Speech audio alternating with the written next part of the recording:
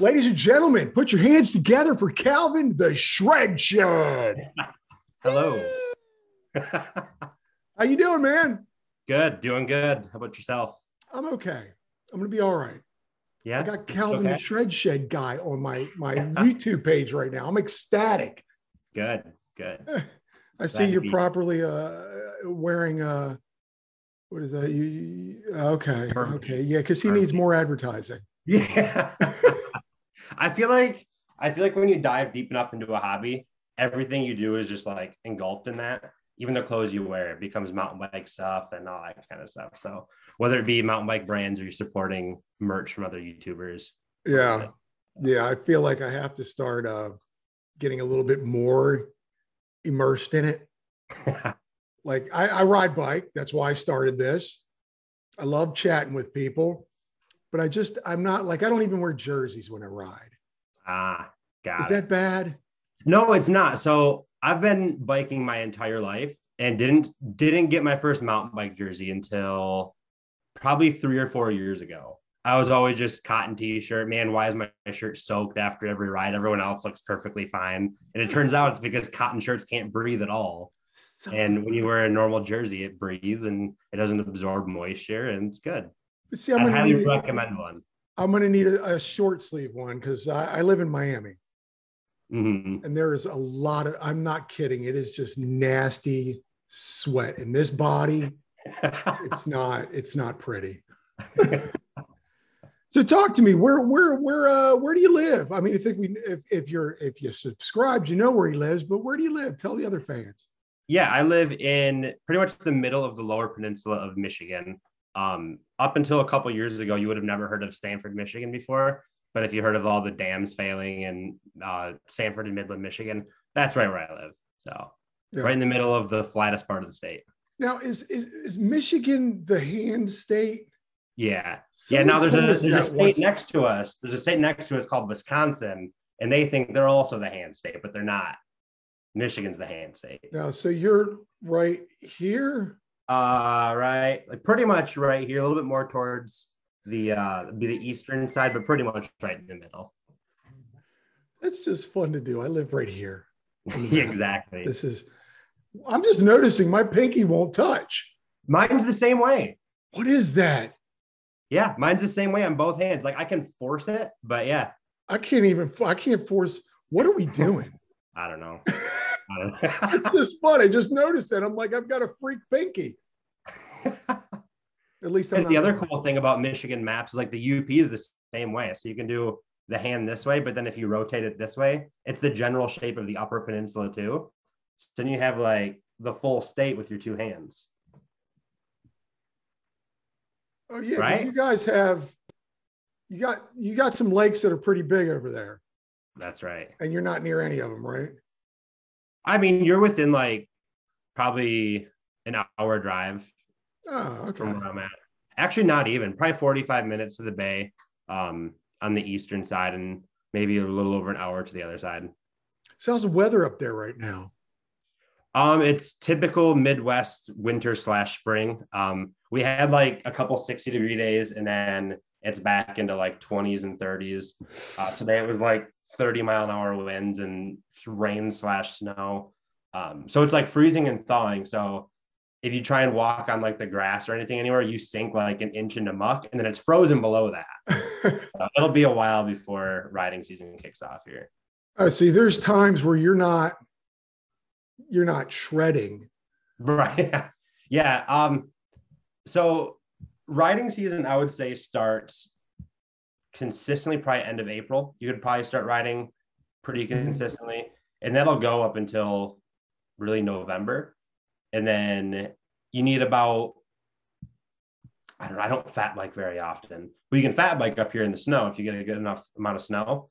But you need time for like a base to accumulate and for it to pack in and groove and all that stuff. So you get some riding around in the winter up here too. But yeah, I've seen some of your videos where you're riding in the snow and I'm like, no, that's not happening for me. Yeah. I'd love to do it more, but we don't have fat bikes and yeah, it's another commitment.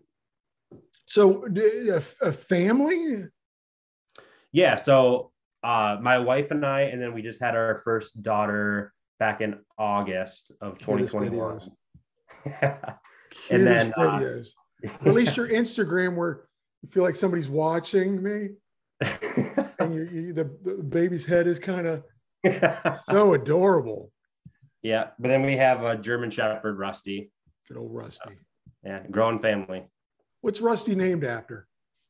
So before my wife and I got big into mountain biking together, our big hobby we used to do is wakeboarding. And are you familiar with what wakeboarding is? Yeah. Okay, perfect. Some people don't know what it is, so I wanted to check. But there's a professional wakeboarder named Rusty Malinowski, and we always thought it was the coolest name ever. And I wanted to name, if we ever had a son, I wanted to name him Rusty just because I like the name.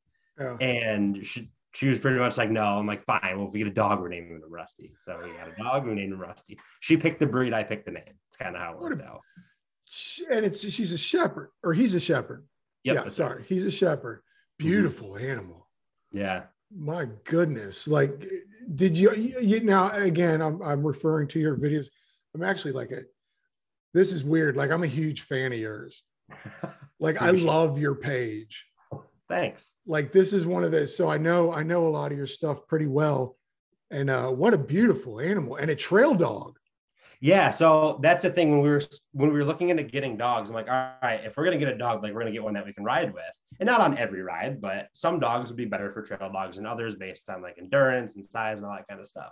So I initially wanted a blue heeler for a dog because I think they're sweet. They're really energetic and all that kind of stuff. A blue what? It's called a blue heeler. They're like a cattle dog. Google. They're really cool looking, I think, anyways. They're a smaller dog though. And forgive me, I don't know much about dogs, so I'm not going to rattle off a bunch of history on them or anything. But yeah, so I wanted a blue heeler, and my wife wanted a German Shepherd. So I told everybody that we met in the middle and went with what she wanted. We got a German Shepherd. So. You know how the wife thing works. Beautiful dog. I have a friend he's always only ever had German Shepherds, and he's always named them the same name. No way. Yeah, that way he doesn't have to learn the name, or it's just the same name. Just another one. I had a friend growing up with who had a similar thing. He would always have cats, and they lived on a farm, so they always had like farm cats or barn cats or whatever. Yeah. And he would always name them Curious George Jr., but then it would be like the first, the second, the third, the fourth. So it'd be Curious George Jr. the fifth. And it's like, that's a mouthful, man. Get a shorter name. But is this, and I don't know where I'm going with it. I'm going with it because I have two dogs. I have a miniature dachshund and another one that's part beagle, part Chihuahua, part crazy. And there's no way I could unleash the dog when I take it out. Was there a lot of training in getting this Rusty into being a trail dog, or just he's good? Yeah, but I don't think it was training specific to biking that led to the biggest success for us. So we did a lot of training off the get-go. One, because it's a big dog too. Like, I mean, if an 80-pound dog's misbehaving in public, like, that could potentially be a problem, especially a dog that a lot of people are kind of scared of. I didn't realize people were scared of German Shepherds until we had one. I didn't realize it fell into that category. So when we got him, we immediately started doing like puppy training classes and stuff like that. Yeah. I think we did 2 different classes, if I remember right, kind of over the first like maybe 6 months to a year, whatever the timeline was.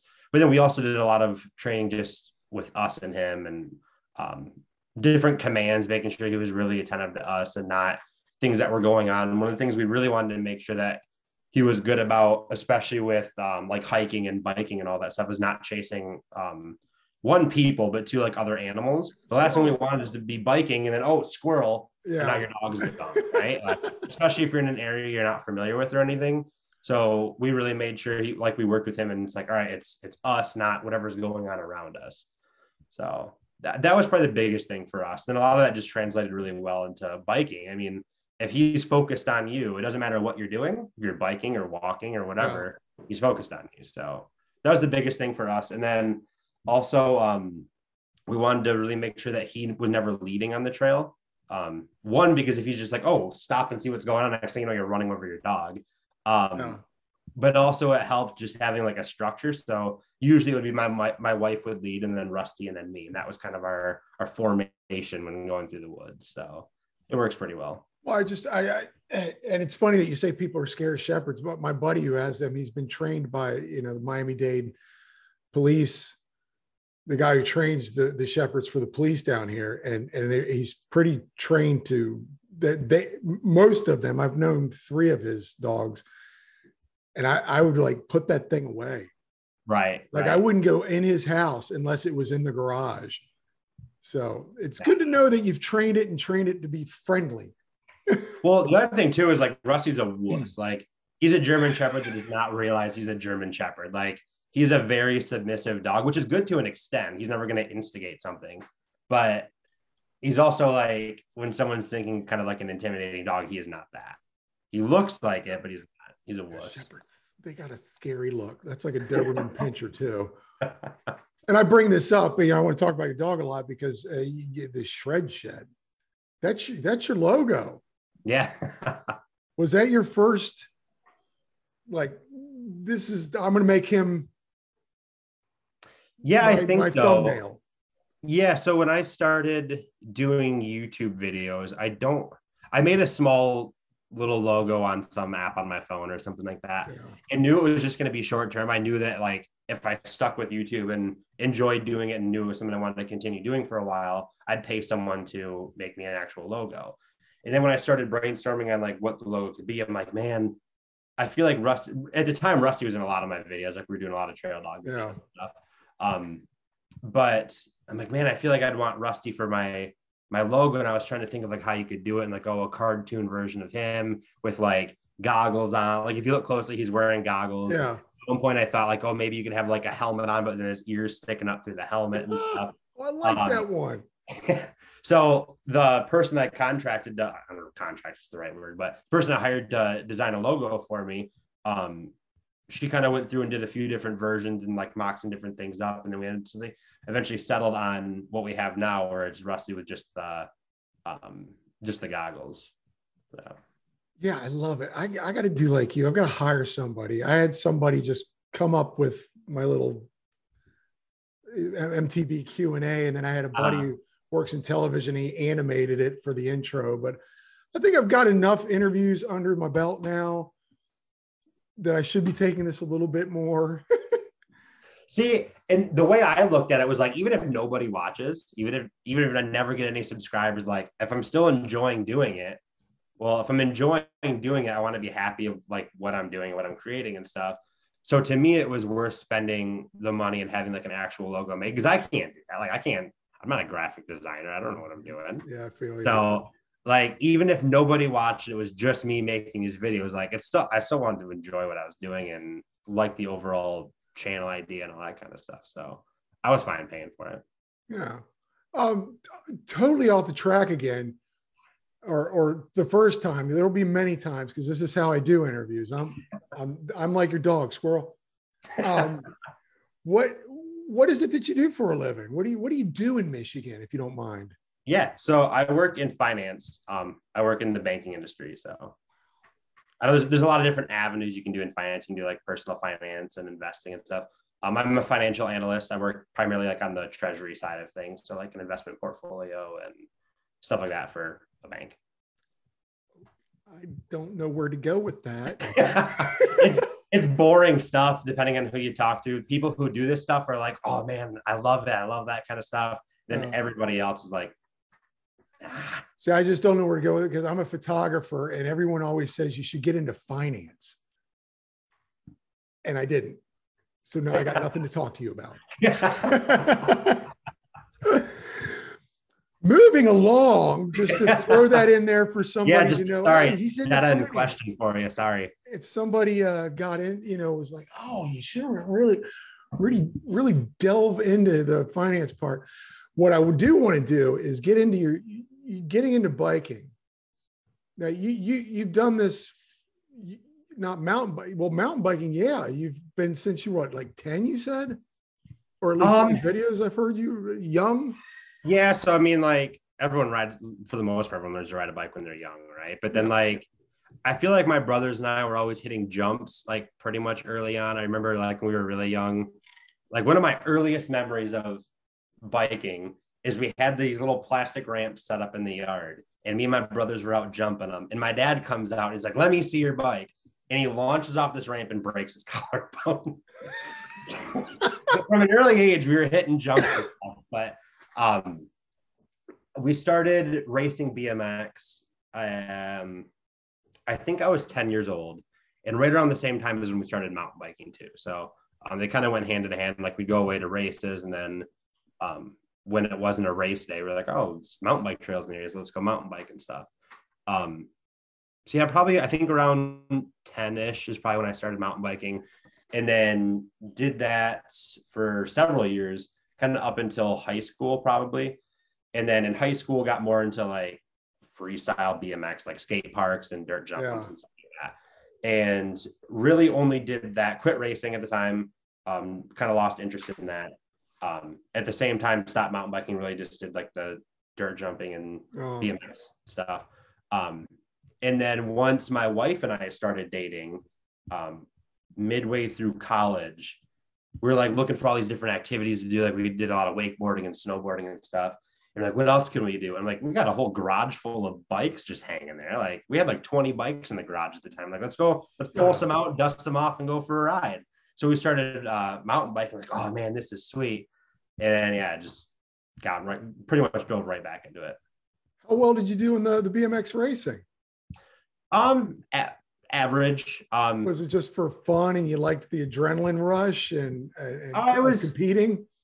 Yeah, it was the adrenaline side. I've never been, I'm a competitive person, but not like officially competitive, if that makes any sense at all. Like, yeah, if me and my wife are doing something, like I want to beat her, she wants to beat me, but like, I'm not one to be like, oh man, I want to go and train for this race and I got to win and all that kind of stuff. Like that doesn't really interest me. But no, I'd say like average for BMX racing. There's like different class categories. So there's like rookie, novice, expert, and then pro. I was in the novice category. So definitely starting to get more competitive at that point, and then getting into the age where it's like kind of the fastest classes and all that kind of stuff. And it's the fastest point in your life at like once you kind of get in like the 16 to maybe 21 or something like that. I don't remember exactly, but yeah, it was getting more competitive than I wanted to do. And then also just kind of losing interest. We had tons of hobbies growing up as kids. And then also, I said a minute ago, my whole family raced BMX. At that point, it was just me racing. So it was like, all right, the whole family is going to whatever for me to race. And it's like, I don't want to be the reason we're all going to Indiana this weekend. Come on. Now, were you like into the footballs or the baseballs or any of those balls? Or did you just biking is just something that's in you? It was always just like the action sports, right? Like more of the adrenaline things. I did football for like a year or two, basketball for a year or two, but it was more or less like I had friends that did it and like, oh, I want to do a sport with my friends, because none of them biked and wakeboard and snowboard and all that kind of, some of them snowboard, but I don't know. I'm like, oh, all my friends at school do this, so I'll do it too. And I never had any interest. And I was never good at any of that stuff. Yeah.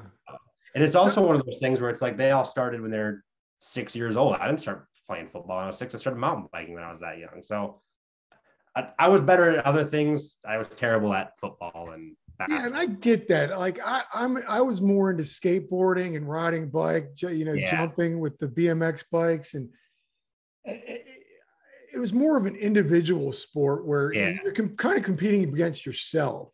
For sure. And I never got my dad. I always say this to everybody. My dad was a geek, and I never had that dad to push me into football. And I was never a little kid. I was always bigger than everyone else, but awkward as hell with a ball. I didn't. See, we're similar in that sense. Like, maybe not similar in that sense, but I see what you're saying is like, I feel like the reason we grew up into the sports that we did is because my parents did all that stuff. Like I said, we raced BMX as a family. We all did. We all went snowboarding as a family. We all mountain biked. We all did everything as a family. But like my parents were big into water skiing, like when they were teenagers and young adults and stuff. So then like we always just grew up doing that stuff on the water, and then turned into wakeboarding and then wake surfing and all that kind of stuff. So we were just like raised in those types of sports and environments. So that's probably why I gravitated towards those things instead of football. And that's what I like about you. You involve your family a lot in your videos. It's a tight knit little group, right? Yeah. I mean, So your dad and your mom ride. Yeah.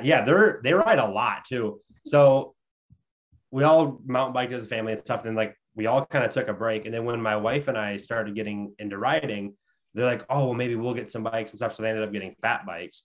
And I have two brothers. Neither of them have much interest in riding. My middle brother, I feel like my middle brother is someone who can get on anything and just like, oh, he's clearly been doing this his whole life, but really he hasn't touched a bike in like 10 years. Yeah. Would probably go hit a jump and look like he's been riding every single day. People. And then my youngest brother doesn't have much of an interest in mountain biking. So like we've tried pushing like, oh, come out for a ride. We got extra bikes, and he doesn't have much of an interest in it and stuff. So which is fine. We all have our own different hobbies that we're into now. So you got two brothers. Yep. No sister. Nope.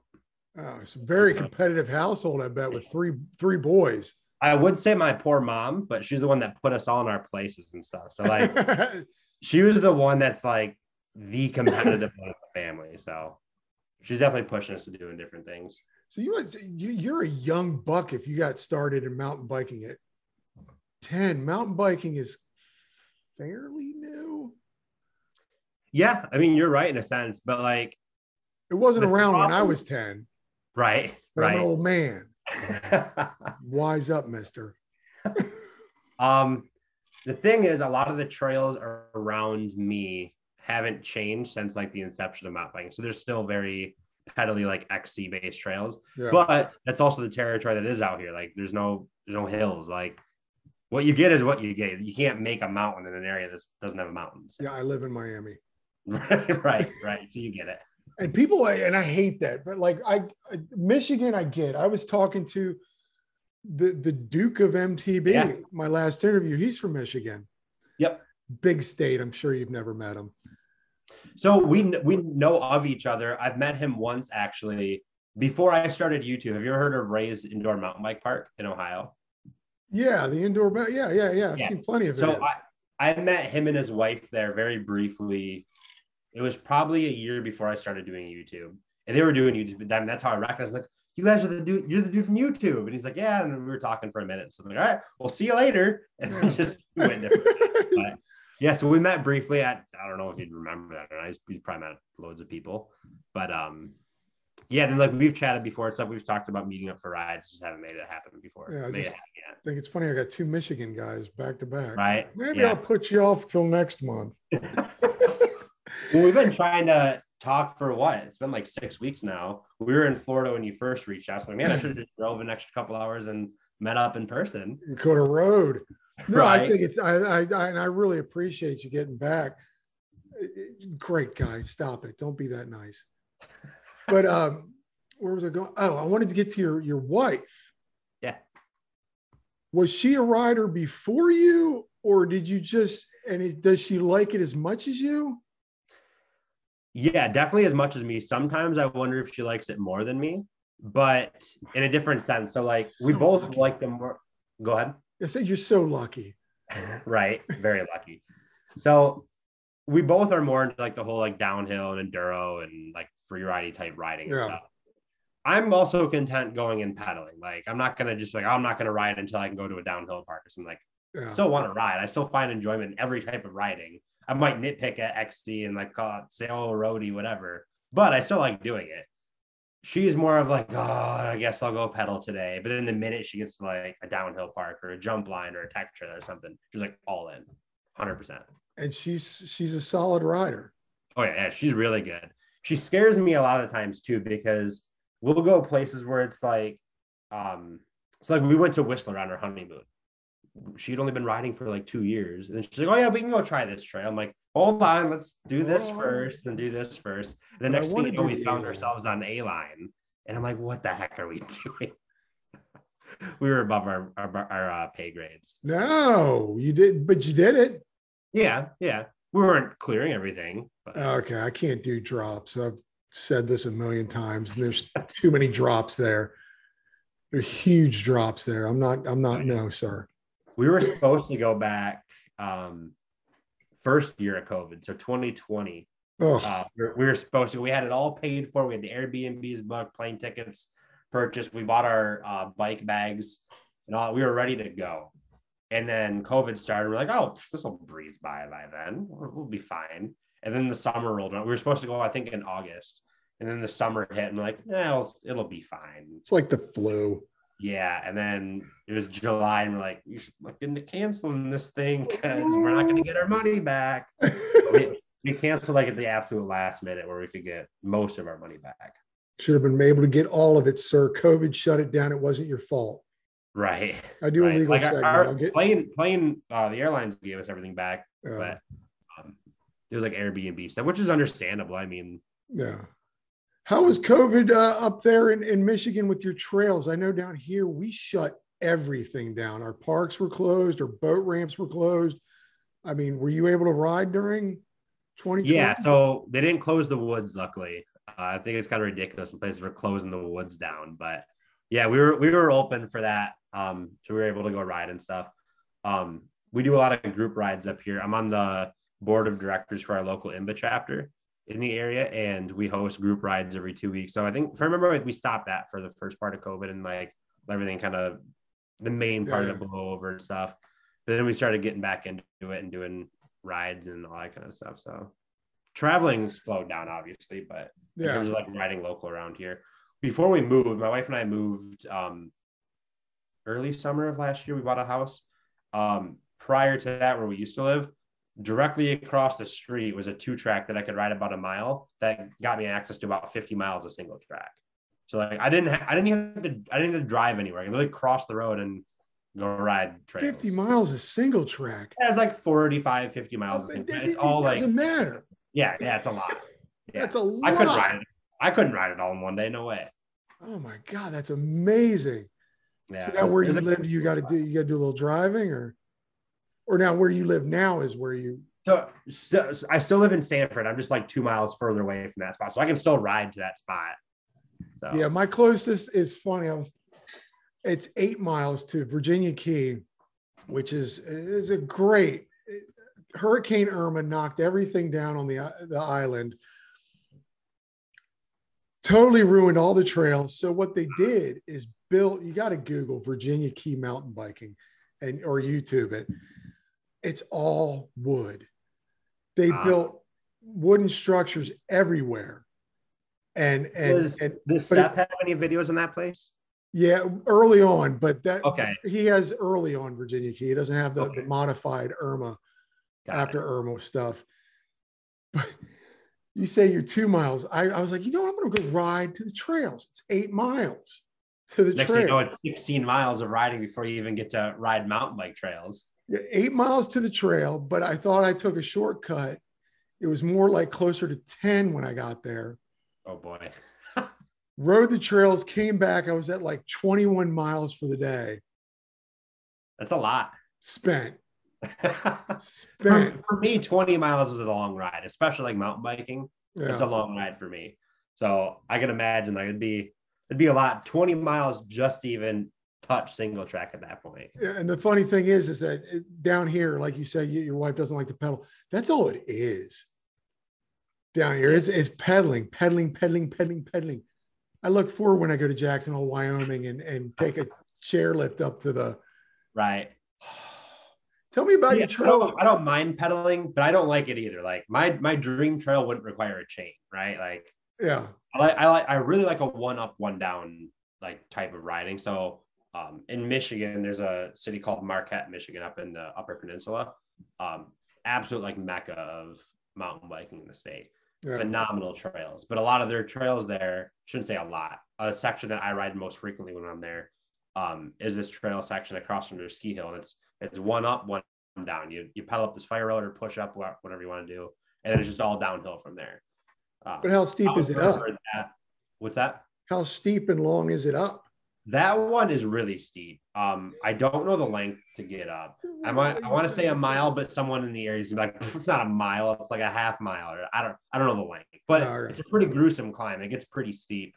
And it's really like big rocks too. So like we don't have rocks that you'd see in other parts of the states where like the earth is like exposed and it's rock. Like when we have rock, it's like boulders and it's not chunk and stuff like that. Yeah. Yeah, so up there it's a lot like that, where at least on that fire road to get up there, it's a pretty techy, steep 2-track to climb up. But then from coming down, you have a bunch of varieties to choose from. So it's tell me about these trails in Michigan. Like, tell me your favorite. You said you're part of the club, and what are the trails like? I mean, is it all just single track? There's no downhill. so I've there's watched some videos and they're amazing. I mean, you shred. You're the shred shed. I mean, a lot of my videos that like really showcase better riding and better trails are not local to me at all. They're up in Copper Harbor, which is 9 hours away, still in Michigan, but 9 hours away, stuff like that. My local trails are very flat XC trails. Any technical or? Some of them are technical with like roots and stuff, and there'll be like skinnies and things like that. Yeah. But technical in terms of like XC, not technical in terms of like downhill. There's a pretty big difference between the two classifications. But around here, it's a lot of that. If you go downstate, there's some downhill type stuff. There's a trail system called DTE, which is really famous in the state. There's a trail near that, which is probably my favorite in that part called, I think it's pronounced Potawatomi. I don't know how to pronounce it. I always just call it Potto. I would call it Potto because I can't pronounce it. But that's probably my favorite in the area just because it's a very technical trail. It has lots of ups and downs and stuff, but there's some sections that are pretty long and pretty fast descents that are really like washed out and rooty, and there's some rocks and stuff like that. So I like that a lot. Are these the trails? Oh, no, go. Okay. You go maybe 2 hours north. That's the thing about where I'm at. Within 2 hours, you get to very different parts of the state and stuff. Then you go north to an area called Traverse City. And there's a trail system up there called Palmer Woods that I like a lot. It's kind of like you take this, I want to say it's maybe a 3-mile loop, I'm guessing. Nice. I could be way wrong, but it's like 2 miles out to get up, and then it's like a mile-ish long descent back with jumps and drops and all that kind of stuff. So there is some downhill, but not downhill like you'd get in mountain areas. Yeah, or you get all these North California folks that are just, right.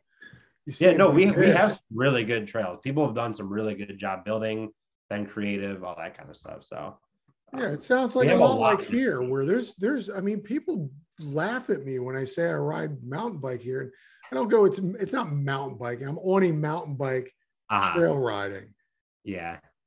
Right. But I just think it's great that you have someone that will go, let's go ride together. Mm. Gosh, you don't know how special that is. Oh no, believe me, I do. It's sweet. But at the same time, like, I hate to say that it was an expectation, but it was something that I was like kind of looking for, right? Like my parents are like that. My parents, like I said, my whole family does all these things together, especially growing up. My parents are the same way too. Like they go mountain biking together and they go camping together and they go on road trips across the country and all that kind of stuff. So that's awesome. It was just something I was used to growing up, I guess. Yeah. But I mean, it's like, I was dating my wife and she knew I had to ride. I had my moments of riding. Even when I'm not trail riding, I'm on my bike on the street. Last night I went on a 14-mile bike ride. I gotta release. You know what I mean? And so we bought her a mountain bike, and the F-bombs. Why do you think I could do this? And we sold her bike. We finally just sat there just collecting dust. We sold it during COVID, but it was just like to have that, because there's a trail about an hour away from me here, but I don't go to it because that's just 2 hours of travel. Yeah. And it's my weekend. It's like, well, you just went mountain biking for 4 hours. I guess I don't get to see you. Right. Yeah. That would definitely be this, so I get to make fun of her. No, that would definitely be challenging. I have some friends whose spouses ride, and I have some friends whose spouses don't ride. And I wouldn't have gotten to ride anywhere near the cool trails that I've gotten to ride if Rachel didn't bike. I mean, I wouldn't be able to say, okay, I'm going to Bentonville for a week by. It'd be way harder to do something like that. Whereas like, okay, cool, let's go. Like both pack up our bags, pack up our bike, and hit the road. Like the other cool thing too is my in-laws, they're big into mountain biking. So like we do a lot of our trips together. So like we're going to Bentonville in sometime in the summer, and us four are just getting in a vehicle and driving over to Arkansas and going for a ride. Like we're super fortunate because we all have this hobby that we can do together. It's really cool. Your parents, you and your wife, was it Rachel, you said? Yep. And her parents, you all ride bike together. Her parents, so her dad has a mountain bike. They don't do much riding. I just said my in-laws. It's my sister-in-law and brother-in-law. Oh, So okay. my wife's sister and then sister's husband. You were just meant to have a YouTube page. Oh, it's amazing. I'm like, everyone watching this, hopefully you pull some more in, but they're all jealous. That's amazing. It's cool. It's really good. No, it's really fun to have a hobby like this that you can share with so many people that you enjoy spending time with. I'm definitely super fortunate to have that. I feel like I mean, you've got I am glowing. Am I glowing when you're, I feel like I told you, I'm like, squirrel, maybe bring it down a notch. That seems better. It's good. I've got these lights. I've got this fake studio here. You got a better setup than I do. I'm in some closet in the bottom of my house.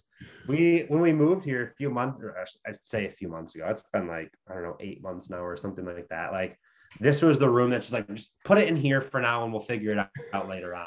Well, I've worked remotely since COVID started. I'm like, all right, we used to live in a tiny house. Now we live in like a normal person size house. So I'm like, I need a spot where I can actually work that's not on the couch. So I threw this little desk in this room that still has a bunch of junk behind Christmas tree. Literally. Oh, there you are. You froze for a second. Oh. What well, now you traveled for mountain biking. Mm-hmm. Talk to me. Where's your favorite place to go so far? Like, obviously, I said I've been to Whistler. Obviously, that's going to be number one. Like, I'm sure there's people out there who've been better places and stuff. Like, other places I've been to, Whistler is by far number one. So that was one of the stops on our honeymoon. My wife and I drove for like 2.5 weeks. We did a road trip around the whole country, then up into Canada briefly to go to Whistler. So the fact that we survived our honeymoon says a lot. I mean, I don't remember what the hours were. I want to say it was like around 8,000 miles. What, around and it was all mountain biking? Mountain biking destinations that we went to. And then we did some hiking. Like, we went to Glacier National Park and did some hiking and stuff there. But like the main stops we went for mountain biking were Washington. We did Whistler. I can't remember if we rode in Squamish or not. I don't think we rode in Squamish. I think we just hiked in Squamish. We did Moab. I don't remember all the other places too, but yeah. Wow, I'm out of here, man. I'm done. Your honeymoon was mountain bike. Yeah, so when we started planning the honeymoon, we're like, oh man, it'd be so sweet to go to Whistler. Like, how it's such a far trek to get out there, right? Like, I don't like flying. I don't mind flying, but like, I'd rather drive. If I'm gonna go somewhere, I want to drive, not fly. You feel the road. Exactly. And I want to say it was about a 30-hour drive one way. I could be wrong, but I want to say it's around 30-hour drive one way to get there. And I'm like, well, if we do that, we can stop in Glacier on the way there. Then we can stop in Washington. Then we can go to here and here and here. So we started planning it. I'm like, man, we could go to Whistler because, like, how often do you have 2 weeks to just go do whatever you want, right? Yeah. Like, 1 week's pushing it, but like 2 weeks, that's a long vacation. So we were gonna do it, and they're like, oh man, like, no, that's such a long drive. Like, think of how many other cool things we could do instead of driving for 100 hours or something ridiculous. Yeah. And then we're like, you know what? No, this is what we want to do. Let's do it. So then we left our house. We got married and like we had like a week before we left on our honeymoon. And we left our house at like 9:00 at night on a Friday. And I drove until I don't even know what time. I let Rachel sleep. And then I just kept driving and driving and driving. We didn't stop until we hit Glacier, which was like 20 hours away or something like that. And then we got a hotel. I was gonna say, get some of the roadside motels. No, we did a lot. We did hotels, and then we did some camping in a few spots too. So you just packed up the truck and. So my wife had a Jeep Renegade at the time, which nice. Pretty small vehicle. I mean, it's an SUV, but it's small. Yeah. Yeah, packed it absolutely to the brim and just said, all right, let's hit the road. Yeah, back to your question. Whistler by far best spot. I know there's some spots that would bump up the areas I've ridden in before to like higher in the ranking, but like we only had like a day of riding in Moab that we dedicated to, and I know we didn't ride the best trails there. We rode this area called like the Bartlett Wash, which is like an open riding, like basically natural skate park area. There's videos on YouTube about it and stuff. But I know there's better places to ride there. I'm sure there's better places in Washington to ride. All super awesome places. Yeah. But I feel like if I would have rode like the best trails in those, it'd probably move some of them up the ranks a bit. The next I'd probably say is like probably Bentonville, just because of the sheer volume of trails and everything there is like top tier too. I'm dying to interview somebody from there just because they, mountain biking capital of the world. Right. But from what I hear and what I see on the YouTubes is that place is just packed. It's nuts. And like when they say there's like literally trails in town, they're not lying. Like my favorite trail there it's this trail called All American. And it's like a beginner intermediate flow / jump / kind of has a little bit of everything trail, but it's so cool because you're like in town and the trail starts and there's just jumps and berms next to like this walking area literally through town, and then you cross over and you go through this like little river creek thing, and there's all sorts of features just in the middle of this park area. Yeah, that's what I heard. In town they'll have like on the sidewalk there'll be a jump. It's nuts. It's like literally the entire town is biking. That's amazing. Insane. Yay, Walmart. Yeah, exactly. That's amazing. So when are you guys going out there again? Is it July? June or July? I can't keep anything straight anymore. Every day is the same at this point, but sometime this summer. Good for you. We got off here we go again. Squirrel. I'm horrible at this. So 2 years ago, you go, I really like this mountain biking stuff. Start a YouTube page. So my brother-in-law and I, we've always joked like, man, we should start YouTube channels and stuff. Like I've always had GoPros. I can't remember if I had the original GoPro Hero when they started doing like the Hero series, or maybe I had the Hero 2 for my first one. Like you had to put AAA batteries into the back of it and everything. That's really? It was that old? Oh, it was that old. Oh, I've always had GoPros. And I've filmed everything, right? Like go snowboarding, you film it, but then it just sits on your computer, and then you're like, oh, I need space on my computer, delete that. Yeah. So it's like I never did anything with it. So my brother-in-law and I were always talking like, man, we should just start YouTube channels, like just for fun and stuff. And then I'm like, yeah, I have a Hero 4, like you could film it, but then you got to get a gimbal and you got to do all that stuff. Excuse me. Bless you. And it was right around the time the Hero 8 came out, and he's like, I'm gonna get the Hero 8. And I'm like, so we're going to do this then, huh? We're going to start YouTube channels. So then I went out and got a Hero 8, and then we started filming and stuff. And here we are. Does he have a channel? He does. He doesn't do much with it anymore. He didn't find it as interesting, I guess. To me, even if I didn't upload it to YouTube, I'd still be like editing and stuff. I think it's super fun. Yeah. So, and like I said before, like I'd always film things as a kid and stuff.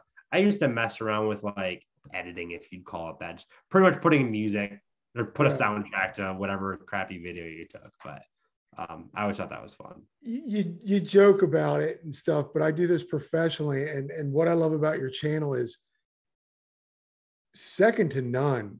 I think some of your editing and storytelling is way. I mean, I think you should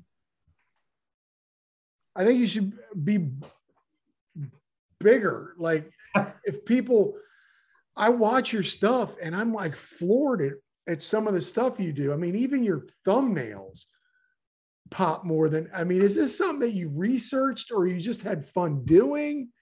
Have fun doing for sure. One of the big things about YouTube is like that, like SEO, search engine optimization. I don't know like anything about that stuff. Like I know there's keywords that people search for and stuff. Like that's definitely a limiting factor of me. I know I need to learn more about that and more like take advantage of how people find videos.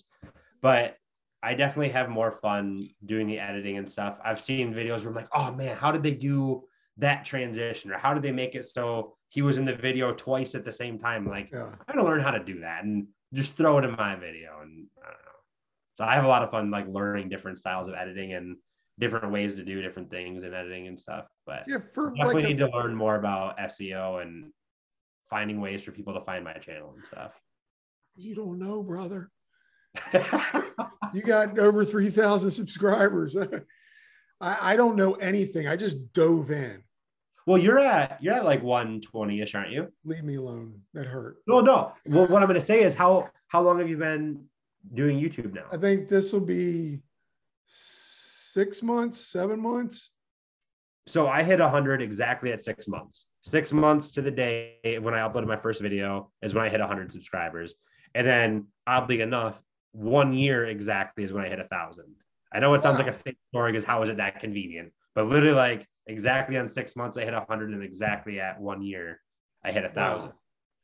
So you're not slow by any means. I mean, you're right where most people are at. And they say that, I think they said like the first 100 subscribers takes a year. And I want to say like 60 videos or something like that. Something absurd. See, you're way ahead of that. I did none of this. I just said, I have a friend who has a YouTube page and it's very successful. It's disturbing. He's probably got, I think, 500,000 subscribers. Wow.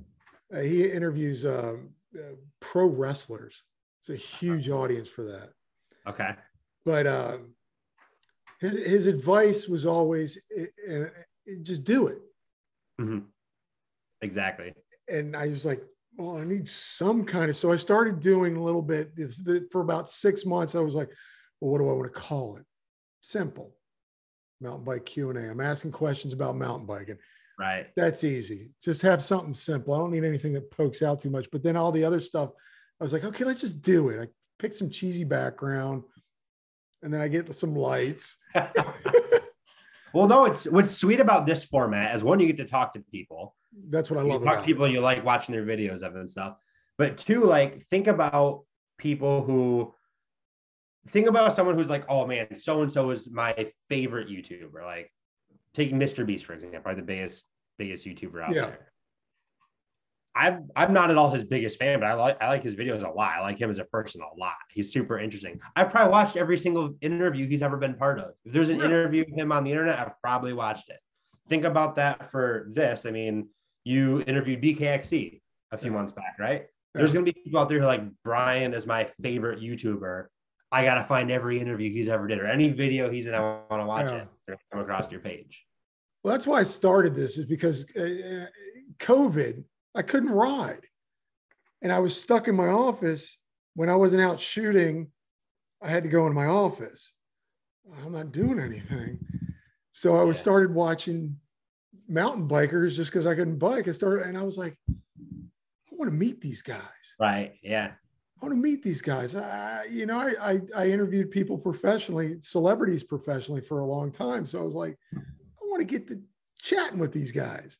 Uh-huh. Mister. Now you're stuck with me. No, you laugh. I'll tell. I don't want to embarrass myself. I'll embarrass myself later about you. So you get into editing. What are you editing on? I use DaVinci Resolve because I'm cheap and didn't want to pay for anything, but it's a super good editing platform. I've heard that it is the best free and is comparable to any other editing out there. It's insane. So back when I first started the channel, I edited everything on iMovie on my phone because I didn't have a computer and I didn't have any other thing to do. So I forget what it's called, where you transfer the GoPro files from the GoPro to your phone through like Bluetooth or whatever.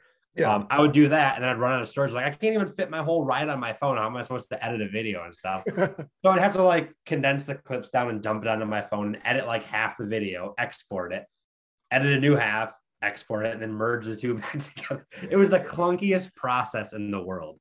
And then eventually I'm like, you know what, if I'm going to do this and enjoy doing it and stuff, I might as well buy a computer to make it easier. So then once I got my MacBook, I downloaded DaVinci Resolve and just started using that right off the get-go. I know there's really good other softwares out there, like there's Final Cut and all that stuff, but I was drawn to this because I don't want to spend $300 when I can do this for free. Now, is there limitations to this where you could do something better in a paid version? Absolutely. I'm not going to max this thing out. I'm some shrinky dink little mountain biker who doesn't know what he's doing in terms of editing and stuff. I'm not going to max out this professional editing software.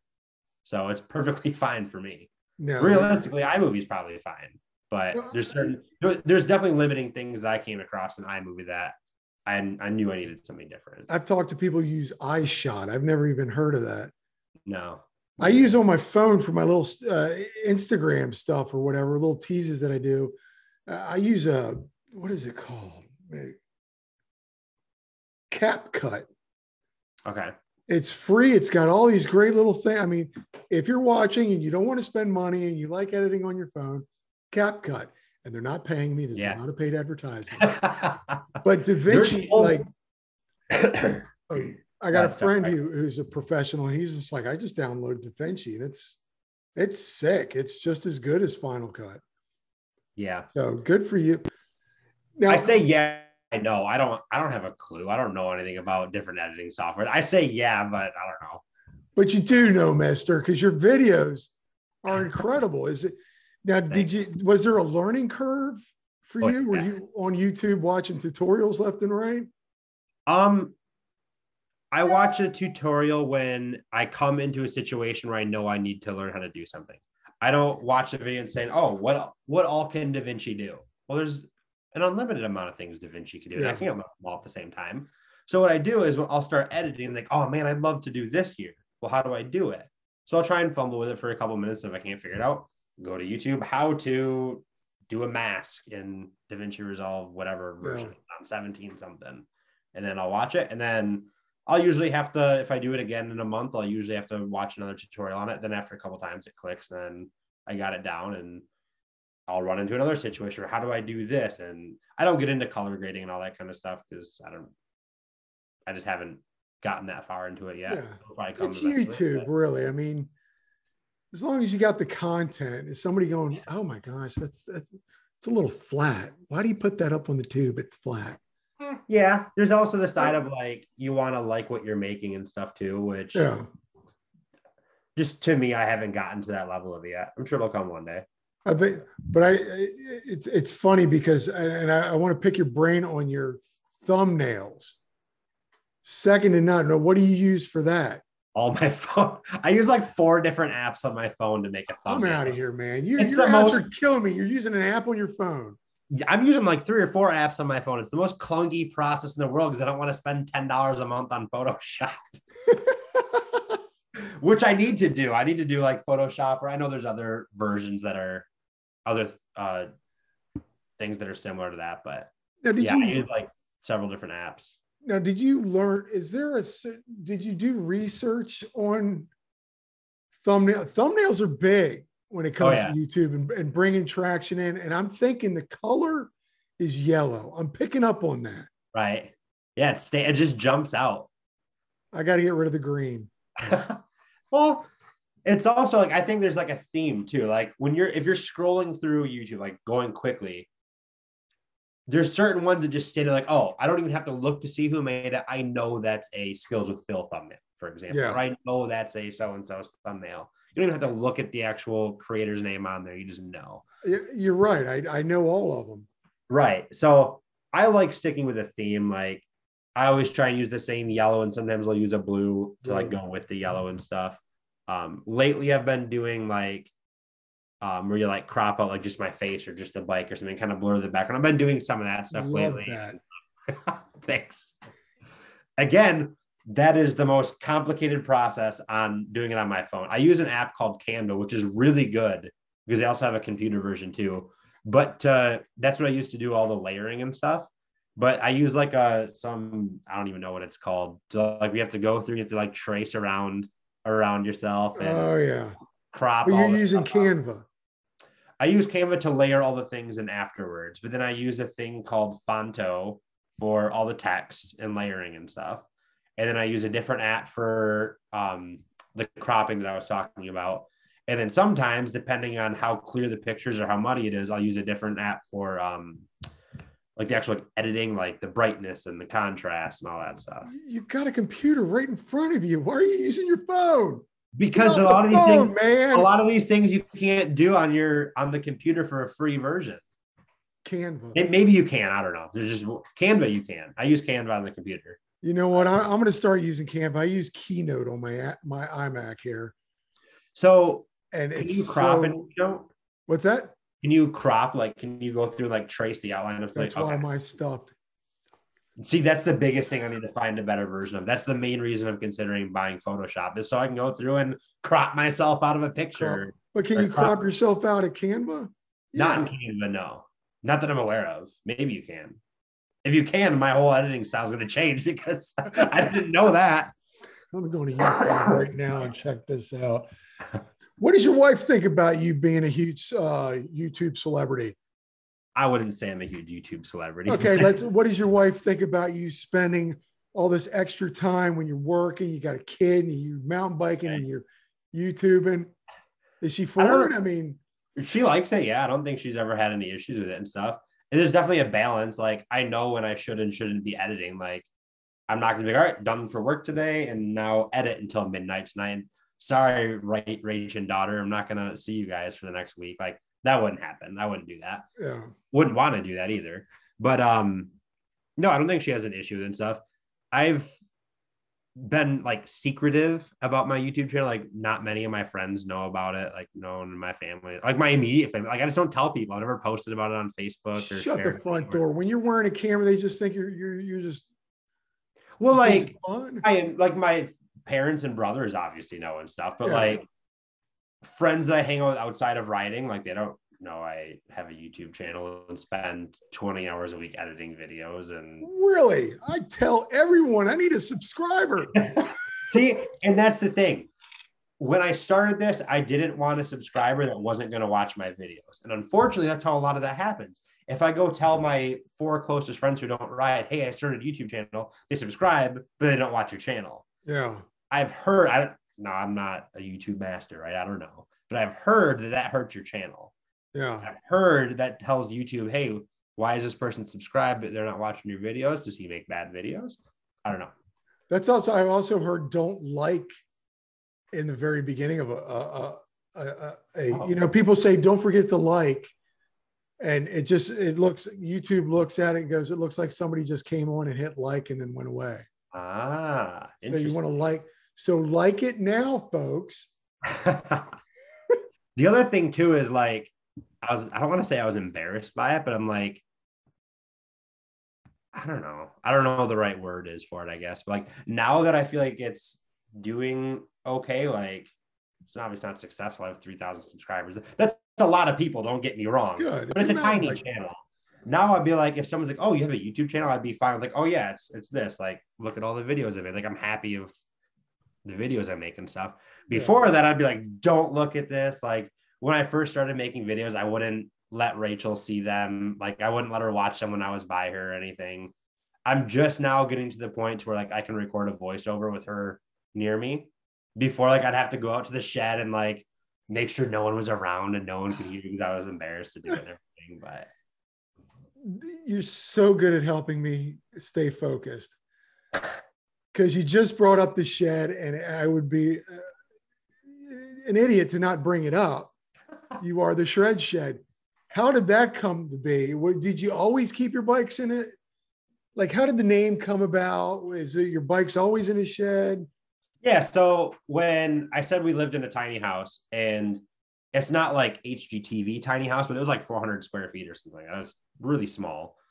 And it was just the 2 of us and our dog. But then we also have, like, a lot of camping stuff, a lot of biking stuff. And I think the shed that was first there was like 8 feet by 10 feet or something like that. And it had, like, the rafters were, like, right at your forehead level. So, like, when you had to walk and, like, duck through there and everything. You're not a little guy.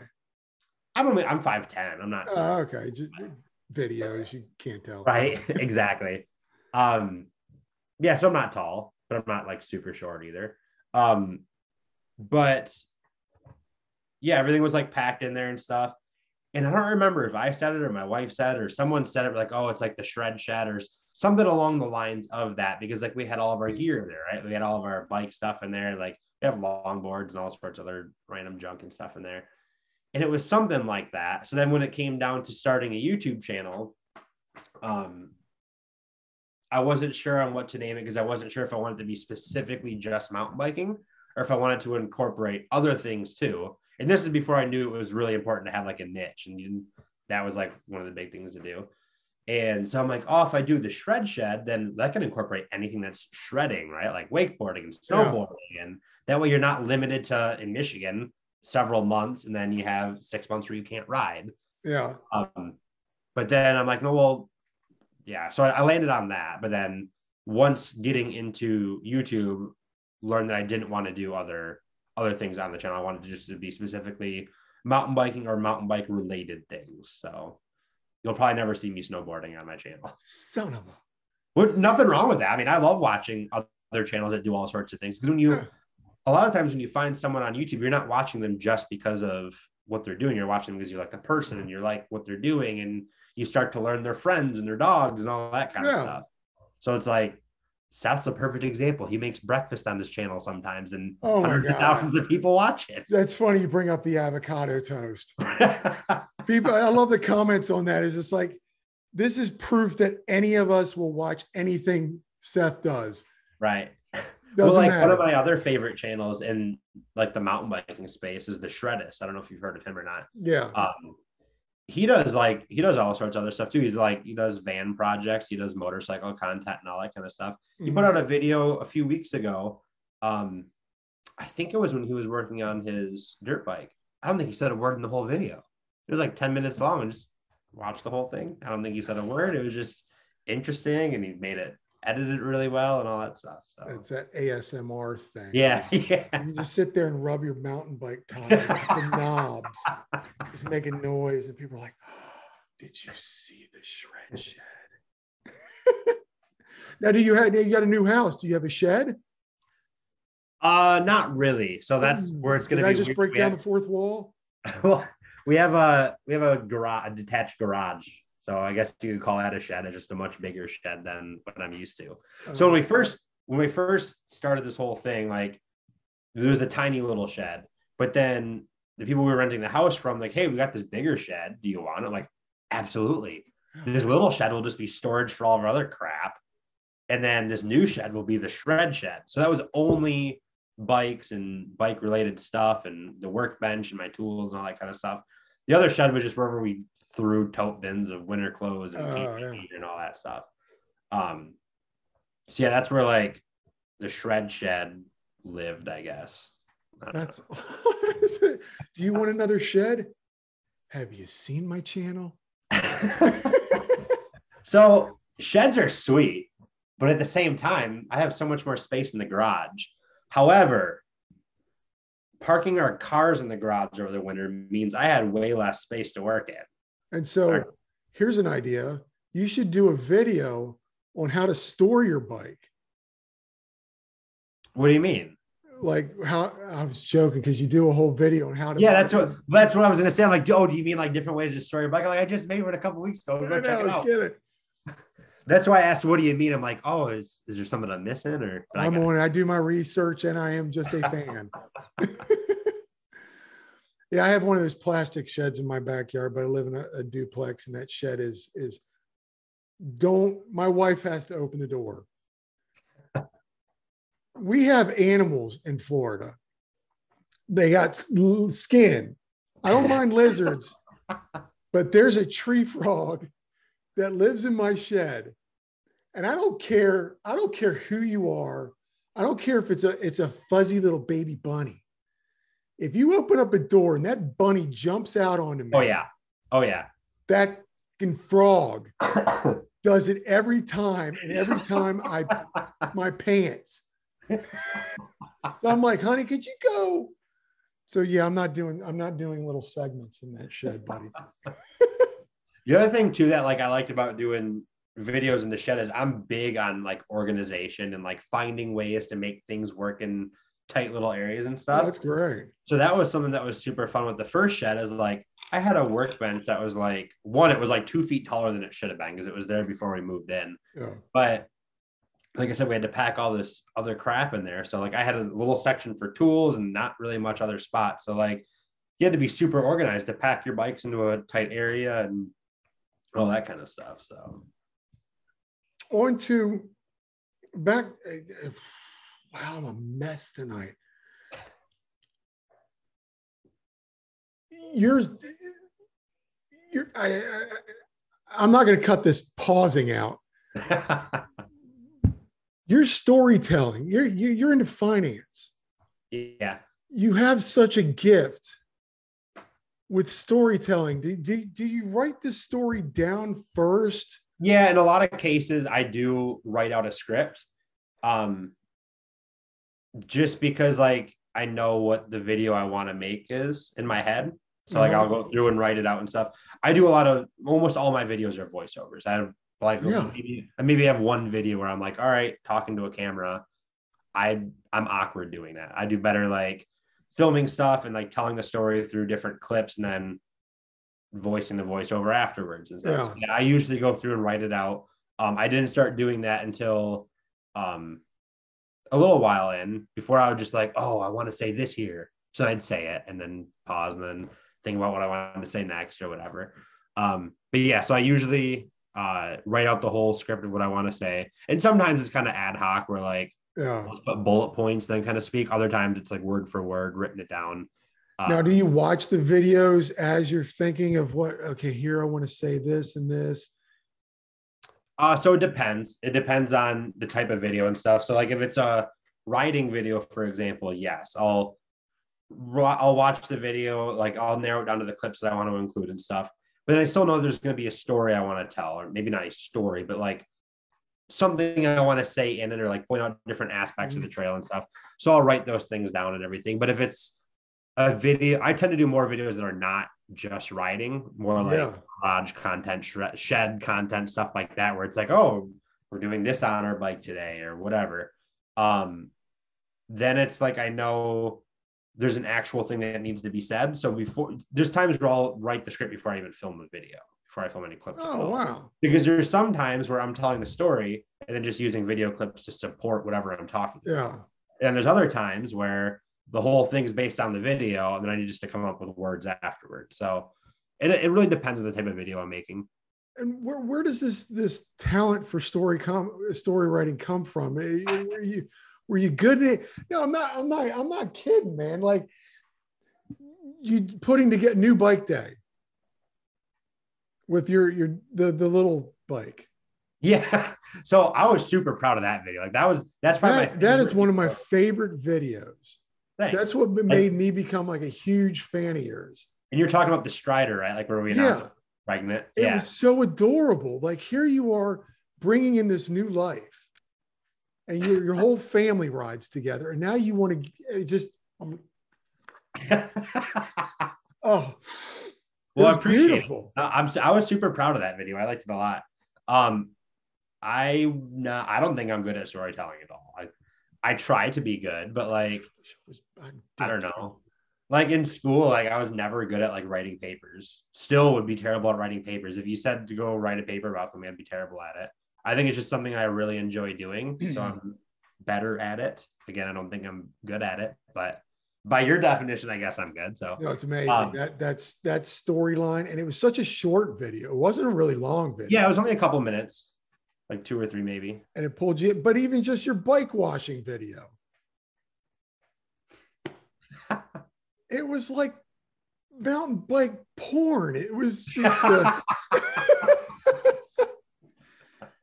So you probably wrote that one out first. Yeah, but then there's other things too. Like, so I've never went out and did something just for the sake of a video. Not that there's anything wrong with that. I just haven't did it. Yeah. Everything has been like, oh, I need to go do this. Can I make a video on it? Sure. So I'll film it. And then if there's a way to turn it into a video and put some sort of a story to it, or even if there's no story, but you can make it somewhat entertaining, I'll try and do that. The bike washing was a perfect example. Like, I need to wash my bike. It's about to be winter and I don't want to do this when it's 10 degrees outside and it's currently filthy. So I'm going to go do it. I'll set my camera up, take a couple of slow motion B-roll shots. And then if I can find a way to make a video on it, cool. If not, I'll just delete them off of my phone. That's hysterical. Do you feel the need, and I ask this to all the YouTubers, do you feel the need, like, I really need to create a video today or this week? 100%. And how often do you try to do it? I would love to do at least a video a week, but that's not realistic anymore. So when I first started doing videos, I was pretty good the first year. I think I did 45 videos in the first year, if I remember, somewhere in that ballpark, anyways, like 40 to 50 videos. And so, I mean, that's almost a video a week. There was times where I took like 2 weeks off, and then I would do 2 videos in a week or something. And then last year would be the second year of doing YouTube. Well, our lives changed very dramatically at that point because then we were pregnant, we bought a house, so we moved, and then our daughter was born. And yeah, it was just a very different year. So like I was more focused on life and moving and house projects and all that kind of stuff, as opposed to editing. Now, I just posted a video yesterday. Yesterday, our time talking. I'm not sure when this video is going to go up, but yesterday, our time talking. That would be 4 weeks in a row of me getting a video out, which is the first in a long time of like being that consistent. Now I'd like to do one every other week, at least. I think that'd be a good schedule for me, to where like I could either spend 2 weeks and do an hour a day every now and then whenever I have downtime working on it, or just grind and get one out in a day or two, and then take a week to relax and not have to worry about it and stuff. But I'd love to at least do one every other week. That'd be the ideal for me. And you got to keep up with the Instagram too. Yeah, I'm bad about that. I tried doing the whole post every day thing, and then I feel like I'm just posting to post, and I didn't care about sharing that picture, and people didn't care about seeing a picture of my handlebars. And I'm just doing this because they say you got to do it. That's what I found funny. Is like, I want to share something on Instagram, and that's pretty much it. People always ask me, like, how do you get it out there? And I realized while doing all this research, I had to start an Instagram page. Nobody does Facebook anymore. My mom does Facebook. She's 75. Nobody our age really. So I don't have a Facebook. I did the Twitter. Don't even look at it. I don't even think I know the password anymore. But I found out that Instagram, that's where all the mountain bikers are. Yeah. And see, I love Instagram. I love scrolling through and seeing different things and stuff. I'm just bad about posting on it. Yeah, no, it's funny because I no longer look at my personal Instagram anymore or my Facebook. It's just MTV Q&A. Yeah. And I was talking to somebody and they said, you should post at least 3 times a day. I'm like, I got a job. I got a wife. I got 2 dogs. I don't. Yeah. So I'll try to do something, but I never log into my personal one anymore. Like outside of the couple of pictures I posted of my daughter since she was born, I was scrolling on it the other day when I opened it up. I'm like, I haven't posted a picture of my personal account in like a year and a half, other than like my daughter being born. I'm like, I post pretty frequently on my Shred Shed account. So I feel like I'm active on Instagram, but then I see my feed. I'm like, oh my gosh, I haven't posted in over a year on my personal one. Yeah, so that was surprising to me. It's funny. I'll go over to every now and then just to check, and every now and then I'll post something because I have a boat, so we go boating, and I'll look at me. Don't you wish you could be me? Those Get that Instagram clout, man. Do you have favorite Instagrammers? Do you have favorite YouTubers, mountain bikers? Yeah. Who influence you? So I watch a lot of YouTube outside of mountain biking as well. Like I'd say some of my favorite YouTube channels are not even mountain bike related stuff. I watch a lot of woodworking. I don't do woodworking. I probably couldn't make anything out of wood outside. Like I've made like projects and stuff before, but in terms of like the craftsmanship of woodwork, I can't do that. I enjoy watching the videos though. Like one of my favorite channels right now is this channel called Jackman Works. He does a lot of different really crazy, like he makes screwdrivers that are like 6 feet tall and like ridiculous projects. Ridiculous things. But yeah, I came across this channel and was instantly drawn in because of him, he's super funny. But then like just the way he edits. Like I feel like I get a lot of inspiration in my editing from him. I hope it's not taken as copying, but no. Like I'm like, oh man, how the heck did he do that? So now I want to learn how to do it. And like, oh well, I just spent 4 hours learning how to do this. I might as well include it in my video at least once. So I'll do that sometimes and stuff. But no, like the other thing about mountain bike YouTubers, there's so many of them. Thank God for me. Like there's like, yeah, you're in heaven, right? Like you have an unlimited list of who you could talk to. Well, unlimited list of people maybe wanting to But Well, yeah, like, if you look at it in terms of like subscriber count, like you maybe have what 5 to 10 that are over 1 million, right? Like somewhere in that, but there's probably more even that I've never heard of. But then you go down to like 100,000 to 1 million, and there's got to be hundreds of them. I've never heard of all of them, right? Like you've never heard of all of them. Nobody's heard of all of them. and But then then you've you go got down into like 10,000 to 100,000, and there's thousands. And then there's hundreds of thousands of people who have 1,000 or less. Like it's insane. oh, there's tons that you get around you, the Yeah. 3,000s and stuff. And See, and I think I'm like, oh man, I got over 3,000 subscribers. I'm starting to make some traction with this mountain bike YouTube thing. And then you'll come across 1,000 other pages that have 20,000 subscribers that I've never heard of before. And it's like, how are there so many of these people? They're everywhere. oh, it's Like amazing. the other day, actually, I saw a post like, oh, me and one of the guys that I watched, he was jumping on some live stream with like 6 other people that all had like 50,000 subscribers. And I've never heard of any of that. And I'm like, how is there a mountain biker with 50,000 subscribers that I've never heard of? Yeah, there's I feel like I watch a ton of YouTube.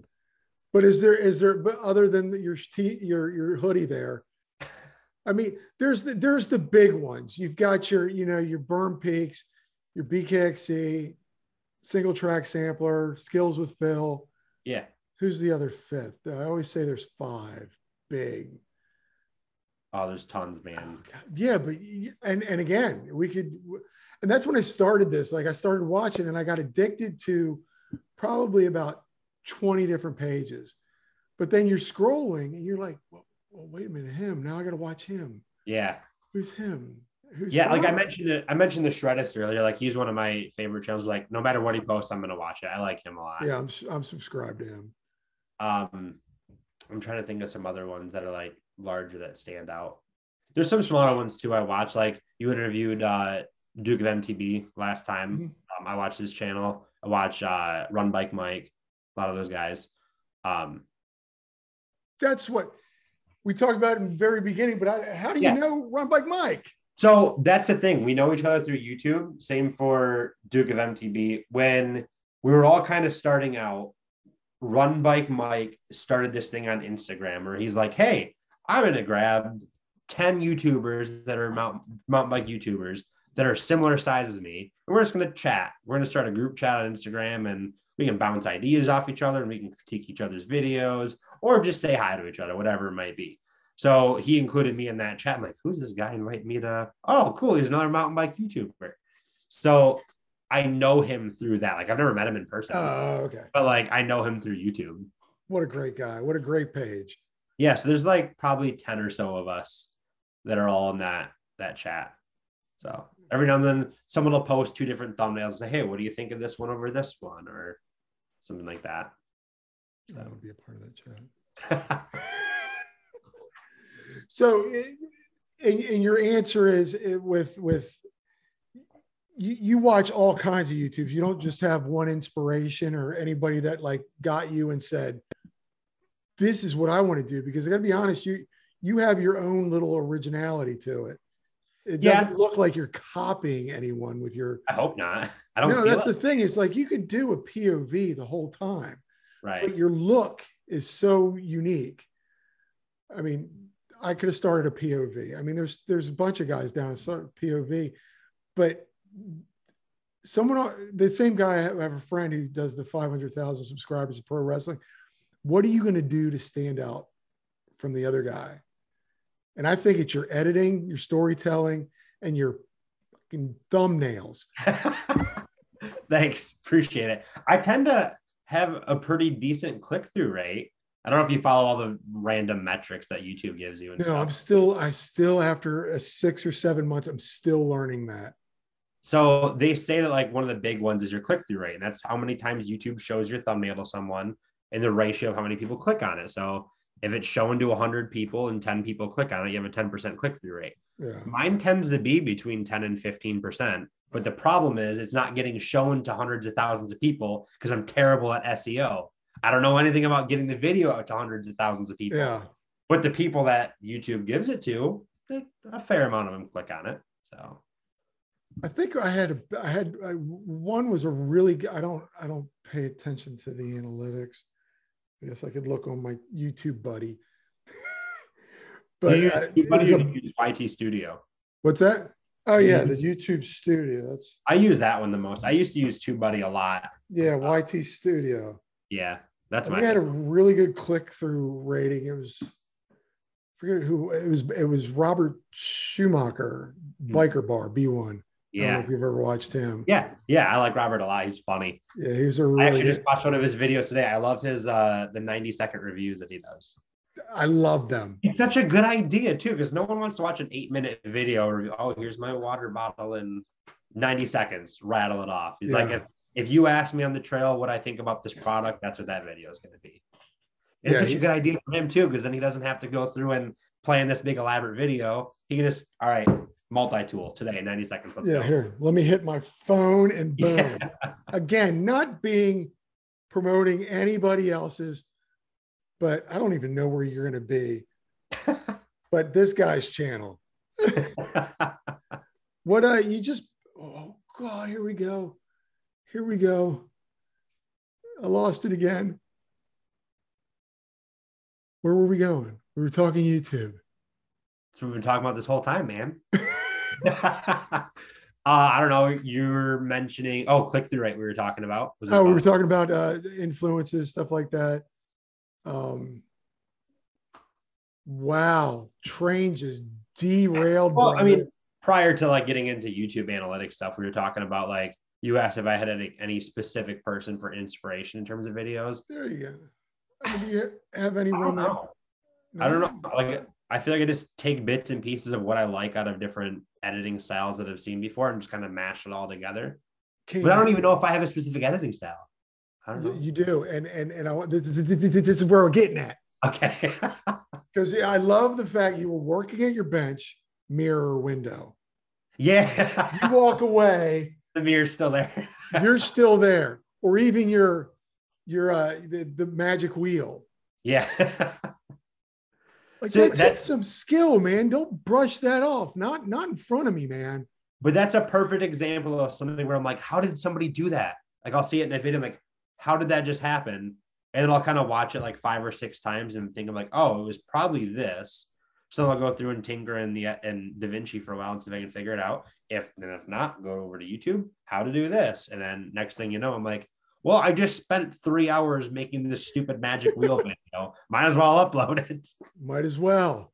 So yeah, no, you do have that. You're bringing that style more and more. You're walking in the frame, and then before you're even out of frame, here you come again. Yeah, and I used to do that a lot. I mentioned that Jackman Works guy. He does a lot of that stuff in his videos. So definitely take inspiration from his videos in terms of that type of stuff. It really makes you stand out. Now, does your wife ever? I know she's in some videos, but she's kind of the back or the front. Do you ever feel like you want to collab with her? I don't know if she would. If I ever said hey, come out to the garage and help me build a bike, she would, but I don't think she'd be like, oh, and today we're gonna put the handlebars here. That would never happen. She doesn't have that. I also don't have it. Like I said, I always film and then do a voiceover afterwards. I wouldn't talk to the camera. I don't know if she would do that with me. No, I have several riding videos, actually quite a few riding videos where I'm filming her in the ride type thing. We're both just riding this trail together and she's the one. You don't want to do a Kyle and April type thing? No, and not that there's anything any reason not to. It's just that's not what I'm doing. Not. Right. And you just got to grab. Yeah, there's anything wrong with that. I'm not at all saying. No. It's not your channel. Yeah. And you just got a gravel bike. Yeah, I did. Is it the first gravel? For someone who smack talks roadies and XC riding, I got a gravel bike with clips actually. But yeah, I'm excited. It's again, I joke about XC and stuff, but I like every part of biking. Yeah. So I got a gravel bike. I'm actually working with Poseidon on this series where we'll explore different avenues of gravel biking and possibly do some bike packing trips and stuff like that. So have you ever done that? I have not. I'd love to though. Because like I mentioned a few different times with like camping gear and stuff we have, like I would love to get into like actual backpack camping, like hike off into the mountains and be gone for 2 weeks. But again, you only have so many hobbies. You only have so much time you can devote to certain things. Yeah, you got to pay the bills. Yeah, exactly. And all that lightweight gear is so expensive and stuff. So we've been content with car camping and stuff like that. But no, I'd love to do bike packing. I would love to do it. It's just the time, and I don't have any of the gear, so I'd be gathering all that stuff too. So yeah, you're like me. You like a bike. Yeah. Like I had a hair up my butt one time, and when the single speed trend came with the bullhorn handlebars and the fancy bike stuff. I bought a bike, stripped it. I wish I did this before and I could do like an old shovel or run bike mic kind of ASMR where you hear me sanding. But I did it all out and made it look like an old rat rod. It was red, black, and white paint. And I had 75-inch handlebars, ape hangers, instead of the bullhorns, what everyone else had. I was like, I'm cruising around like this. I used to build lowrider bicycles. Okay. They're all chromed out, twisted metal.